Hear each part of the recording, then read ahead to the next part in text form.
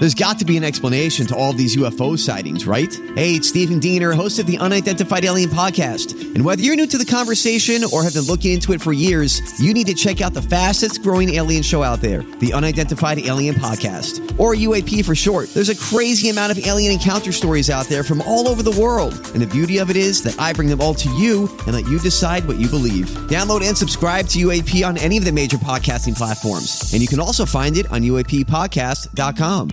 People are dying in the district. It's something that's been going on for so long, you've gotten used to it. It's not even really scary anymore. It's just a bit of a shock. It is sad, and it shouldn't be the norm. So far this year, homicides are up 19%, and violent crime is up 37% when compared to this time last year. It's a continuation of a trend we've seen since the pandemic. But most major cities throughout the country are actually seeing a decrease in crime this year. But the district isn't. Crime is just going up and up. Meanwhile, over the last 6 months, the D.C. Council, the mayor, and the chief of police have often stood at loggerheads over how to deal with this increase in crime. At the start of the year, I had former D.C. Police Chief Robert Contee on the show where he thought the D.C. Council was removed from the reality of crime in this city. I mean, there are a few people, who are making some of these decisions that are out there when I'm out there 2, 3 o'clock in the morning, standing over someone's child. Weeks later, I had the chair of the D.C. Council, Phil Mendelson, on the show, where he said the chief and the mayor didn't really understand what was going on in this city when it comes to violence. This is complex, and there's room for a lot of misunderstanding, and as a result, the chief was uneasy about it. I don't think the mayor fully understands. But despite the months of derision and disagreement between city officials, last week, they all kind of came together to pass an emergency crime bill that was ushered in by Councilmember Brooke Pinto. Part of my goal here was to really bring folks together for a package that could make a difference today. She comes on the show to talk about how she struck a compromise between the mayor's proposals, the city council's, and what police really want. And more importantly, she tells us what's to come and how she plans to continue to change laws here in D.C. to make the city safer.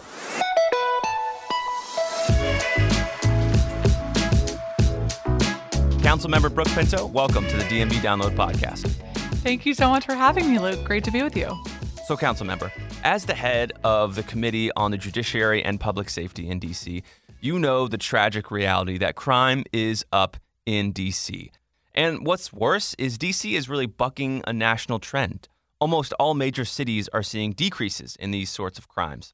And all the while, there's been a lot of disagreement within the Wilson building over how to deal with this between the mayor, between the chair of the council, and between council members themselves. But, you really ushered in this new emergency crime bill that was passed almost unanimously last week. To start, tell us how you kind of ushered this in and what changed the minds of so many members on the D.C. Council. Sure. So when I think about what's happening in our community right now with public safety, it is unacceptable. We have really high rates of crimes of violence going on. We have over 127 people this year alone who have already been killed. And we are on track, if we don't intervene now, to have our third year in a row where over 200 DC residents were killed. And that would be the first time in 2 decades that we got to that terrible statistic. And so it's really important that we act with urgency. I am a believer, and I always have been a believer, that reducing crime and violence and improving public safety takes all of us. It takes our government partners. It also takes our schools. It takes our religious leaders. It takes our parents and families to be part of that partnership to really drive it down and build the type of community that all of us want to and deserve to live in DC.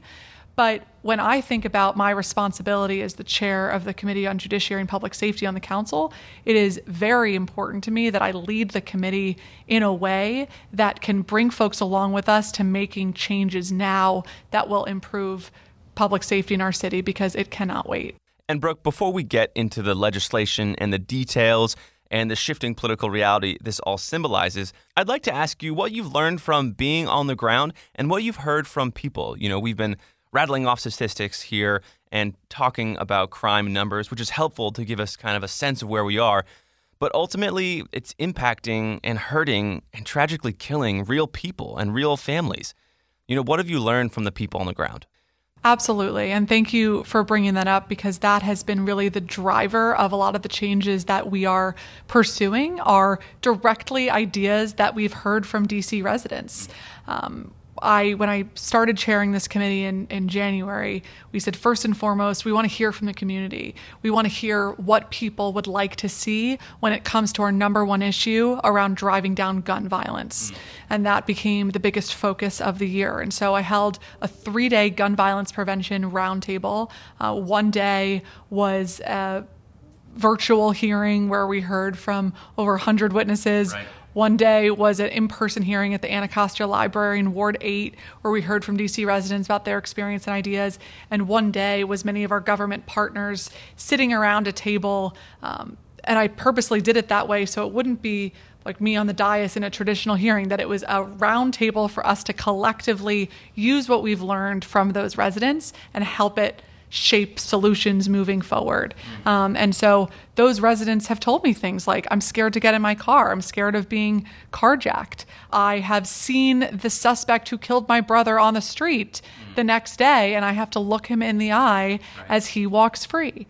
Things like, I served 20 years of a prison sentence and I'm now back in my community and I want some support. I want to give back, and I am at a loss and I have no access to housing. And so there's a whole array of people we've heard from that really shape my perspective on how we can be targeted in the solutions that we as a government have a responsibility to lead on. So moving now to the legislation, the DC Council's position on crime in DC has kind of changed drastically. Just a few months ago, the city's legislative branch, largely denounced DC Mayor Muriel Bowser's crime bill, but now it's just passed your emergency crime bill, which is pretty similar to that one the mayor proposed a few months ago. In your eyes, do you know what changed in this legislative body? And, how did you bring about this compromise that got this emergency crime bill across the finish line? Well, I am not in the finger-pointing business. I am in the solutions business. And so when I work with all of our partners, with Mayor Bowser, with my council colleagues, with folks who do prevention efforts and folks who do law enforcement, it's really important to me to start off on the assumption that I believe in folks' intentions. I believe that everybody who's in this space and in our government wants to see a safer city. And that belief that people are coming to the table in good faith helps me earnestly hear from them their ideas about improvements and share with them ways that I believe we can accomplish multiple things at one time. And so I think it's really important for public safety that the executive and the council are working together. There is absolutely no reason to be on different sides of these issues. We all want a safer city. Not everybody has the same ideas about how to go about it, but part of my goal here was to really bring folks together for a package that could make a difference today, this summer, and do so in a way that the majority of my colleagues and partners could feel good about. And that's how I'll continue to lead this committee. Now let's focus in on the actual details and changes in the law that this emergency crime bill brings. A key portion of this bill makes it easier for a person who's arrested for a violent crime to be held behind bars before trial. It's an issue called pretrial release. This was, at first, a major sticking point for council members. They didn't really like the higher chances of someone being held behind bars before trial. But here we are, and it is now easier for judges to hold suspects of violent crimes behind bars before their trial. How did we land here, and what are the specifics of the pretrial rules set in this emergency legislation? Yes, absolutely. So before the details of the bill, let me just zoom back for a moment for the general standard in this city and this country, which is that you are innocent until proven guilty. Right. Period. When it comes to if you're held before your trial in a detention setting, in DC, you are presumed to be released, meaning, and that's a really good thing. For a vast majority of our crimes, we don't want to be holding people because they failed to pay a ticket, for example. And that's how a lot of states, are really behind DC and a lot of those reforms that are really important for district residents because it's very disruptive to be detained. There are two major exceptions in DC law for when you're not released pretrial. And that's one, if you're deemed a flight risk, meaning you might not show up to trial. and 2, if you're deemed a danger to the community. And in my view, how we've been describing what danger to the community means is too limited. And it hasn't been giving the judges the discretion they need to actually determine this person may be likely to go out and commit another violent crime, and therefore we need to over-index on detaining them before their trial. And Councilmember, are there different rules for kids and adults here? What we ended up proposing was a higher standard for juveniles, that juveniles can be held pretrial if they've either committed a crime of violence while armed, or they've committed some of our most egregious crimes that we're seeing right now with juveniles, even if they weren't armed, like carjacking, like assault with a knife. And for our adults, we broadened the language significantly to say you can be held pretrial if you've committed a crime of violence, even if this is your first offense. As the police will tell you, even 5 years ago, we used to see people who are committing violent crimes. It might be their 5th or 6th or 7th arrest. We're now seeing people's first interaction with the criminal justice system as a violent crime for their first arrest. Right. And so it's a different problem we're trying to solve, and that's part of the reason that this is an emergency. Is we saw, in the first 3 months of this year, over 100 cases where people were out on pretrial release and committed a crime of violence. That's not acceptable. We've got to get it under control, and we've got to get the balance right, and I think what we passed is a good step. Now, we've been using this word emergency. It characterizes the urgency of this moment, but it's also a technical term as far as legislation goes. Can you tell me what timing implications this emergency criminal bill, now law, has? Is it in effect now? How long will it last? What's the reality there? The emergency means that it can take effect immediately. And technically, emergency bills are in place for 90 days. What we also passed was the first vote on a temporary bill, which does the same set of things. And temporary bills are in place for 225 days. So all that's to say, I will be working with my team, with the community, with all of our partners and my colleagues and the mayor in the next several months on a permanent public safety package that really gets at a much broader array of interventions that I think will make a sustainable difference, which I'm happy to get into. But that permanent bill will then be permanent, and that's kind of how the process will work. Now, you mentioned a permanent criminal bill. The last time the D.C. Council really made a huge effort to create a large, sweeping, permanent bill that you're kind of mentioning now was with the revised criminal code, and that was blocked by Congress. So do you see this, effort you're talking about as kind of a revised criminal code round 2? Well, I think with our criminal code, that will be a component of some of the interventions we're doing. And when I think about how we can improve public safety, I think about it kind of 5 key categories. The first is around preventing crime and violence. These are efforts that I want to improve upon around conflict de-escalation with our young people, mental health for our schools, making sure that we're empowering our violence prevention workers with the tools they need to work with young people, because much of their training was traditionally for people ages 18 to 36, because several years ago, that's where we were seeing the most uptick in people who were committing violent crimes. Now we're seeing more of our violent crimes being committed by young people, and we have to intervene earlier and prevent some of that violence. We've been hearing from Ward 2 Councilmember Brooke Pinto. Coming up after the break, we'll talk about whether this new emergency crime bill is antithetical to the reforms passed during the Black Lives Matter movement. Stick around.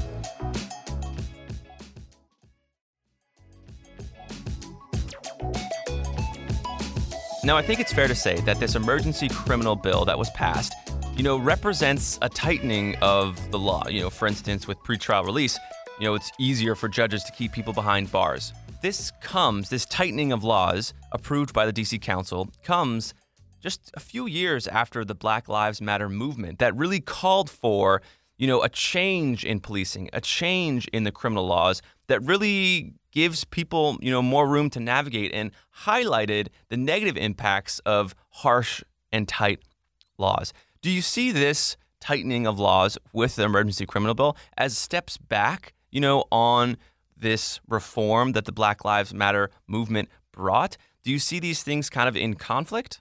We can do both. We should continue reforming our public safety system to make sure that every one is respected and treated with dignity and care, that we have an accountable police department. There are reforms that we put forward, a number of reforms to make sure that police can engage in chokeholds, that disciplinary decisions by the police chief are honored and can't be overturned. We've had reforms for our returning citizens, suggesting if you've spent 20 years of your sentence in prison, you can have the opportunity to petition the judge to review your case and your sentence to determine if you've been rehabilitated, to really combat the over-incarceration that judges were handing out in the 80s and 90s. Those are measures that I absolutely support, that I do not waver on, that were important and continue to be important, and I'm going to continue to be a partner in that work. And I believe that we have to do more with prevention. We have to do more supporting our residents with opportunities that they need. And I believe if you do go out and commit a crime of violence, you have to be held accountable. We cannot have these rates of violence in our community, and I think we could do it all. And in a separate bill last week, the council also made it easier for police to chase, possible criminal suspects. Was this not allowed before, and can police chase suspects now? Sure. So we have a police chase policy in the district that essentially says police should consider if there's another alternative means to pursue a suspect. And if they can't come up with one, or they can figure out how to chase somebody with trying to keep that suspect's safety in mind and the surrounding public safety in mind, they should do so, because we're a tight urban center. So you can imagine if there's a high-speed chase, could be a risk. And so those are things that they consider. That's always been part of their policy. We had an officer who pursued an illegal chase against Karan Hilton several years ago, and he died. And it was really absolute travesty for not only his family, but our community. And I think people were looking for changes and so upset and frustrated as how this could happen. And so part of the police reform bill sought to ensure that those standards were properly adhered to, that if the safety of the suspect or the public couldn't be ensured, that police chases would be more limited.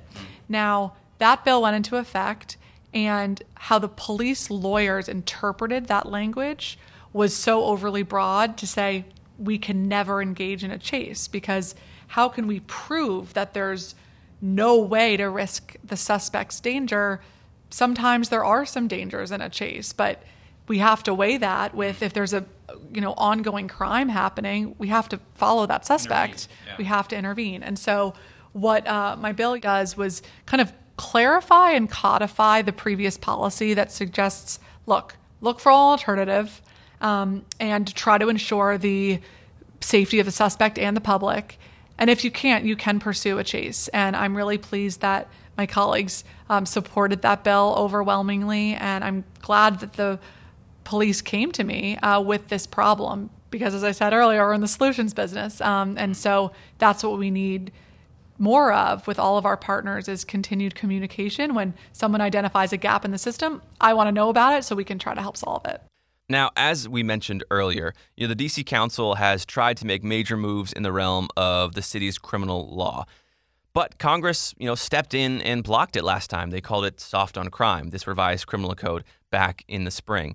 As you look forward, how do you plan to deal with the threat of a congressional blockade? Well, opposition to what the council was doing in the past was purely optical and not based on substance, and it was really disappointing of congressional leadership on both parties. And the revised criminal code was an effort to modernize our code and bring it into the 21st century. This is something that 35 states did 40 years ago.